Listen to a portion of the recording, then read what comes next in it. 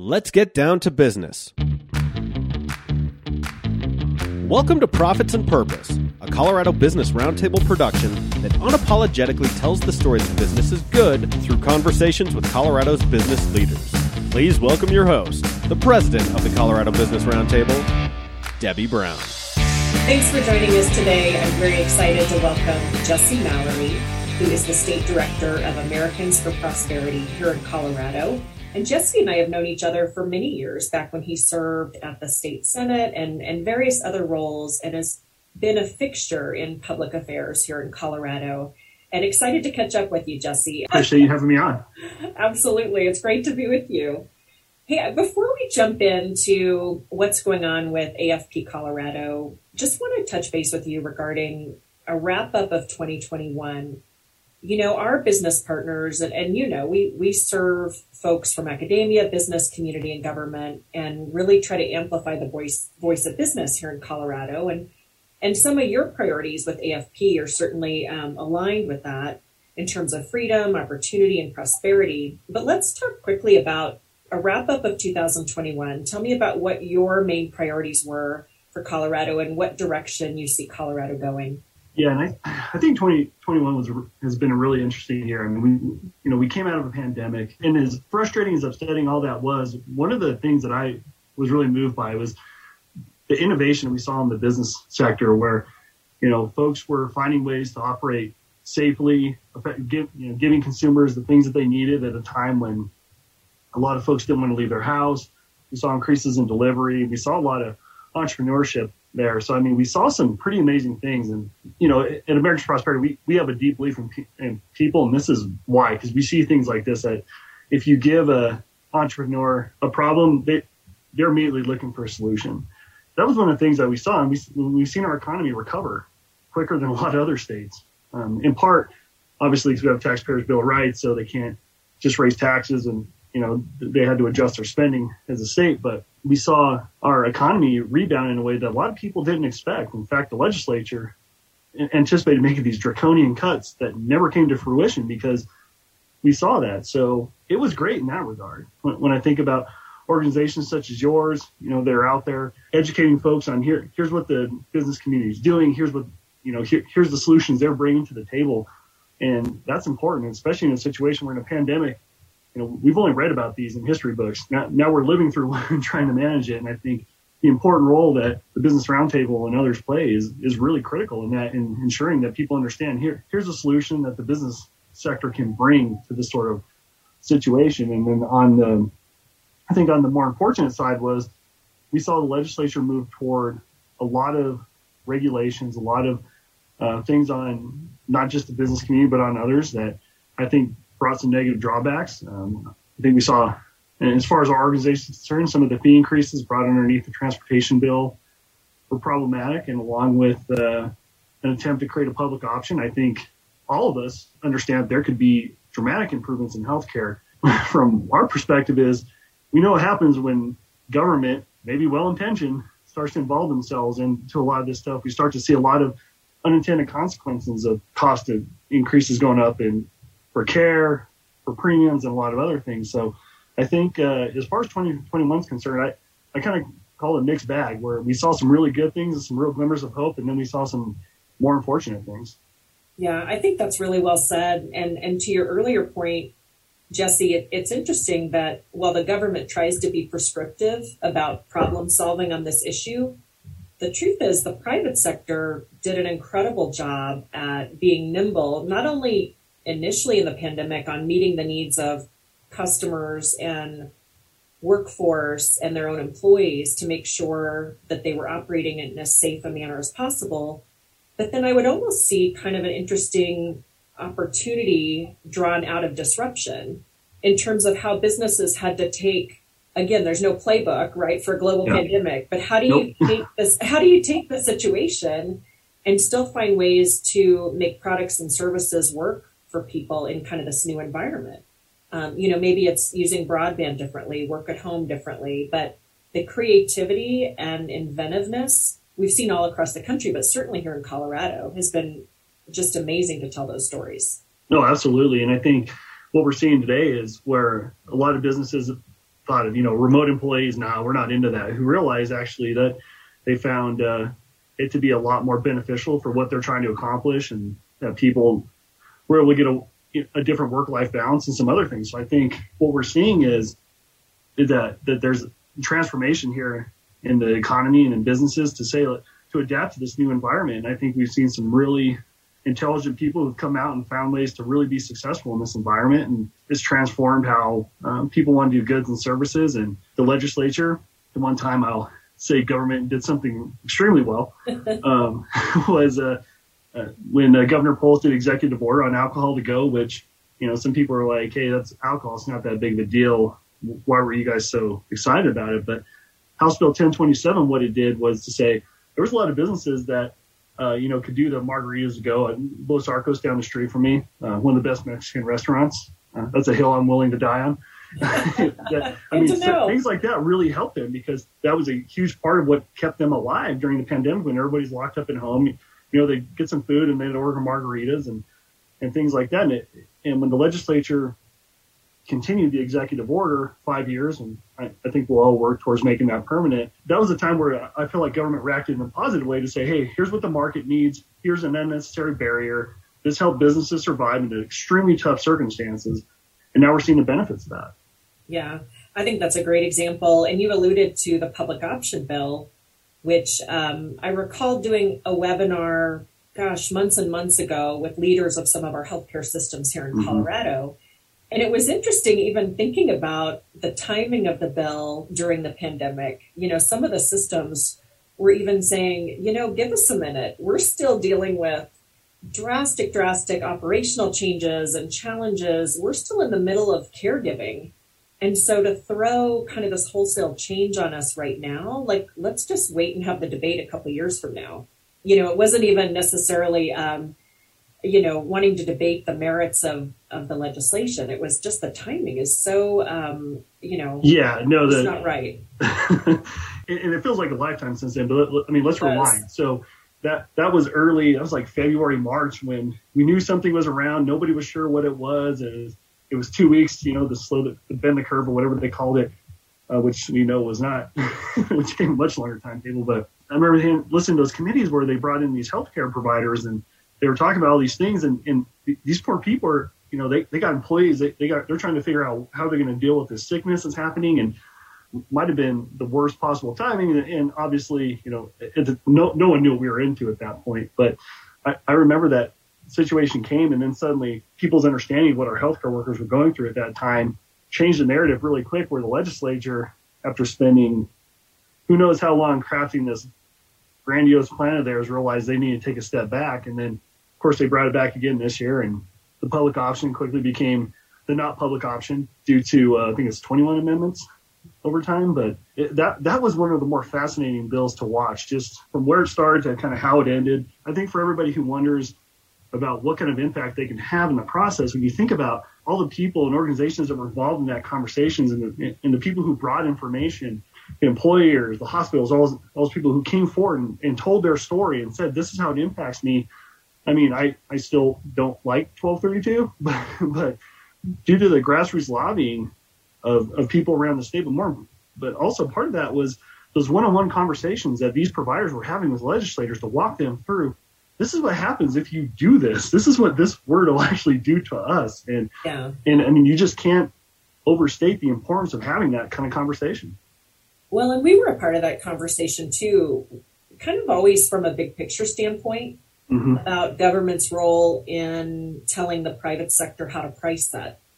If that becomes the government's role, then it really can cross industries. It's not just healthcare. It's okay. How much, should an iPhone cost? Should it cost $50? Okay. Let's see what kind of iPhone we can get for $50. So what's not what you want. I know. And that's something that I think we've seen Business Roundtable do extremely well, which is amplify those voices and have those conversations, because too often they have an important story to tell, but they need someone to help them do that. And Debbie, just humble brag on you. I think you've done an amazing job over this last legislative session, especially, is really amplifying those voices and telling those stories, because I think people can get frustrated. They don't know who to talk to. They don't know if they should just send an email and hope someone reads it. But It's to, create those connections, amplify those voices. Oh, well, thanks, Jesse, for that. I think we've tried to really fit kind of a long-term perspective and, work with people, it doesn't matter what political party, how does the voice of business become something that crosses party lines? Because it's not really, even though we're having fights now at the federal level on corporate tax rates, but business isn't brick and mortar, it's people. And so we try to bring people to the table to kind of be a trusted feedback loop on some of those issues and tell the story that when a strong economic environment is still present in Colorado, everybody wins. Communities win, people win. And that's absolutely right. And I think too often people view it as, when they think of business, they have these imaginary rich guys, sitting with cigars in the boardroom. And really, it's the small business down your street that's sponsoring your kid's soccer team and, and giving kickbacks for fundraisers and being involved in the community. And it's easy to get that disconnect. People start thinking, well, they're just thinking Wall Street. But it's like, there's a lot of your businesses, your friends and family members who have businesses on Main Street who are impacted by these policies. Right. And not to jump too much into it, you could get me talking all day about the importance of business. I think about, a lot of our employers are large employers. And they get kind of a bum rap too. But I think totally. One of our larger employers will have 250 other companies in Colorado as supply chain partners. So the interconnectivity, to pick on big business or small business, the truth is we're all interconnected. And so the competitive environment to keep Colorado competitive is so critical. So we saw that with the oil and gas regulations. Yeah. I mean, that there were so many small businesses that were dependent on these larger companies that were in here who employed massive amounts of people. And we saw food trucks, we saw, laundromats, we saw all these other businesses, and it was a ripple effect because people just thought, I'm just targeting this person or this industry. And they don't think about the secondary impact that a policy can have for the smaller businesses who are dependent on those larger employers. Right. I think you said it really well a few minutes ago, just unintended consequences. As we think through some of the policies. So let's shift. I know, our contributors, some of our board members and some other strategic partners put together Road to Recovery recommendations back in 2020. A lot of those have been implemented. Some of them are short-term, some are long-term. But it's really about creating a competitiveness environment for the state, which includes tax and regulatory structure, which I know is a big priority area for AFP. Our other two items in that report were about infrastructure and also about workforce, which we spent a lot of time on. But Jesse, tell me a little bit more about your priorities in terms of that first piece, creating a competitiveness agenda. I know that's a sweet spot when you talk about AFP priorities. Yeah. So, and that's on a few levels. And one of them is ensuring that we have a fair tax code. And I think Colorado's flat tax is one of the fairest that you can have. We see states that are implementing things like a graduated income tax, and the people and businesses that are fleeing those states and dealing with that. So that's one of our top priorities, is ensuring that we have a fair and flat tax here in Colorado. So that allows predictability. One of the things that we have with the Taxpayers' Bill of Rights is it gives some predictability. Right? Like the legislature is not just going to show up one day and triple taxes here and double them there. That both people and business have that predictability. So that's another important piece of that we think creates that competitiveness environment, but also ensuring that we have a fair playing field for people. I can tell you from my time in the legislature that folks would show up sometimes and say, well, we need this really important regulation. It's health, life, safety. And I'd read it and say, gosh, kind of reads like your competition. And they say, well, yeah, we think they're bad actors. And well, you don't really get to make that decision, actually. But and it's ensuring that we don't have situations like that where, people are trying to, unfairly tilt the playing field in their favor and against their competition because, we believe in innovation. We see it. And just like we talked about earlier with the pandemic, is that if you give people a fair playing field and you're not going to move the goalposts on them, they can come up with creative approaches to solve, problems and create a system where it's beneficial both for the consumer and for the business. Yeah, I think it's interesting that predictability, is so critical for business planning and back to the oil and gas industry. There's so much unpredictability with all the different, hoops that they have to jump through specifically. It's been an industry that's really been picked out from other industries in terms of that regulation, rulemaking, all the different layers of new government regulation, for example. But go back to Tabor just for a minute, Jesse. It's funny how many meetings I go to where people talk about Tabor. Mm-hmm. And it seems like, it would be interesting to almost do kind of an analysis of what Colorado might be like if Tabor was never enacted. Would we look more like California now? But yet some folks are wanting to see some tweaks to Tabor. Do you guys have a position on that, on where Tabor should be in the future? I have very strong opinions about that. But, and I won't take up all of our time. The bottom line is that 71% of Coloradans support Tabor. And Tabor says that the government wants to increase taxes, but more importantly, the government wants to increase debt. And that's the one thing that I feel like everybody kind of glosses over in these conversations, that the government can't go out and take out these massive loans and incur tons of debt to pay for things, because that's what's actually hurt a lot of states. When you think about Tabor, and I know that the rub for a lot of people is that we have a spending cap. And what I think a benefit of the spending cap is we don't have those massive spikes and then drops in budgeting. Like, the government can actually plan. I mean, they make cuts occasionally, but more times than not, I'll tell you, when they say they made a cut, they made a reduction in their increase. Reduction and increase is not a cut. A cut is negative. Yeah, and I wasn't a math major, million, but you only got like 30. Yeah, is not a cut. So it allows for the government to have a more consistent planning and more predictability in what they're doing.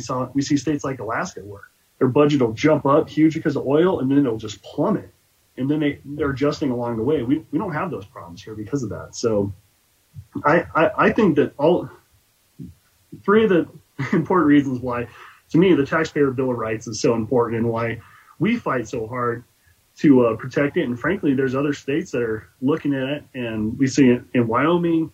We're seeing it. There's a bill going on in Pennsylvania right now. That there's things going on in South Dakota. There's other states that are implementing this because they see the benefits of it. Well, and other states you mentioned California in particular.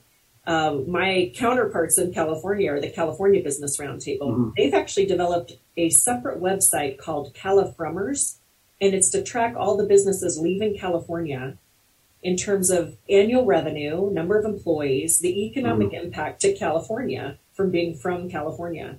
And I would hate to ever see Colorado in that position. I think we're not in that position yet, which is really good. But it's a cautionary tale, perhaps. Well, it is. And I can tell you, as an organization, we talk to a lot of people who are moving here from California, New York, and Illinois. While they might be progressive in their views for candidates, when you start talking about taxpayer protections, they're like, we're all in. I heard a story about the Illinois legislature meeting days before a holiday, passing all these, tax increases on a variety of issues, and then going out. And then their response was, well, gosh, nobody said anything. It's like, well, yeah, you did it. It was like the day before the 4th of July. Like, yeah, nobody expects you to be there. Sorry, type thing. And that's one of the things with Tabor is that they have to have a conversation with the people. They make a case that's both beneficial to the government and to the taxpayers. And to me, that's how you get good policy. So, Jesse, looking ahead again for 2022, what would you want our partners to know about AFP's priorities looking ahead? If they want more information, where would they go?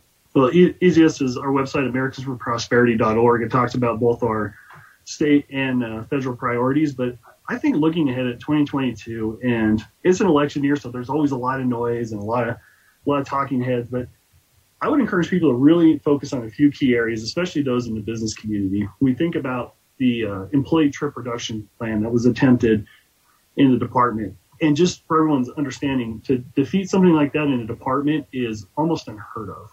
Like, that does not happen very often. When the department puts forward a plan, it's kind of going to happen.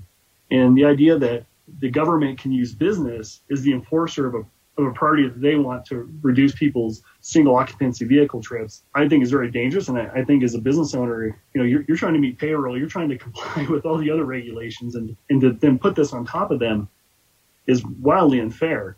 So there's folks that right now are talking about doing it through the legislative process, which is where that actually conversation should happen. But that's something I would encourage them to keep an eye on. But also to really look at how folks are approaching some of these other requirements to say, businesses are supposed to meet here's the way that you want you to hire employees to use their time to do all these things. And it takes away from that flexibility. And these legislators, I mean, they are good. They're well-intentioned. I give them the benefit of the doubt. They're really trying to do something good. But the problem is that when you create these one-size-fits-all system, you take away flexibility from an employer who, saying that maybe they only want a 1099 people because it only makes sense versus saying, well, if everyone has to be a full-time employee, it's like, well, gosh, now I got to do benefits. I got to do all these things.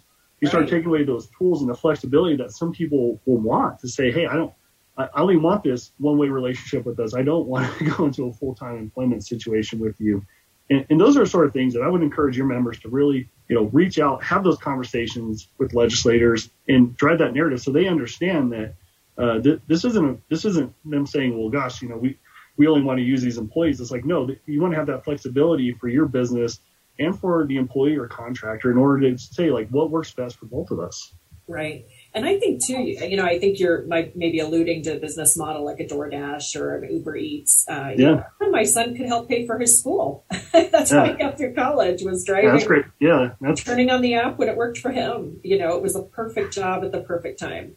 Yeah. And that's the thing is that, they may not be in a position where when you think about, parents, who have kids in school, they have a couple hours in the day to, turn it on, turn off as they need. And, especially now if you have a sick kid or your class gets sent home, it gives you that flexibility to say, hey, this doesn't work for me right now. Absolutely. Absolutely. It's a competition for talent right now, and businesses are adapting and growing at ways that government can't anticipate. It's part of the beauty of the free market system. Yeah, it can adapt and move. And because the government, it'll get there kind of at some point. It'll be a long time afterwards. So. Well said. Well, Jesse, so fun to connect with you and hear a little bit more about what you're working on for 2022. We definitely want to stay in touch. All the things that you're for, freedom, prosperity, opportunity, are definitely aligned with what we're trying to do and amplifying the voice of business in Colorado as well. So appreciate you coming on and providing some thought leadership from your organization. Yeah, thanks for having me. Appreciate it. All right. Thanks, Jesse. And thanks, everyone, for joining us. This has been an episode of Profits and Purpose. This has been a presentation of the Colorado Business Roundtable. Be sure to check out all of our episodes on podcatchers everywhere and cobrt.com. Our technical producer is John Ekstrom at Deft Communications. Thank you for listening to Profits and Purpose.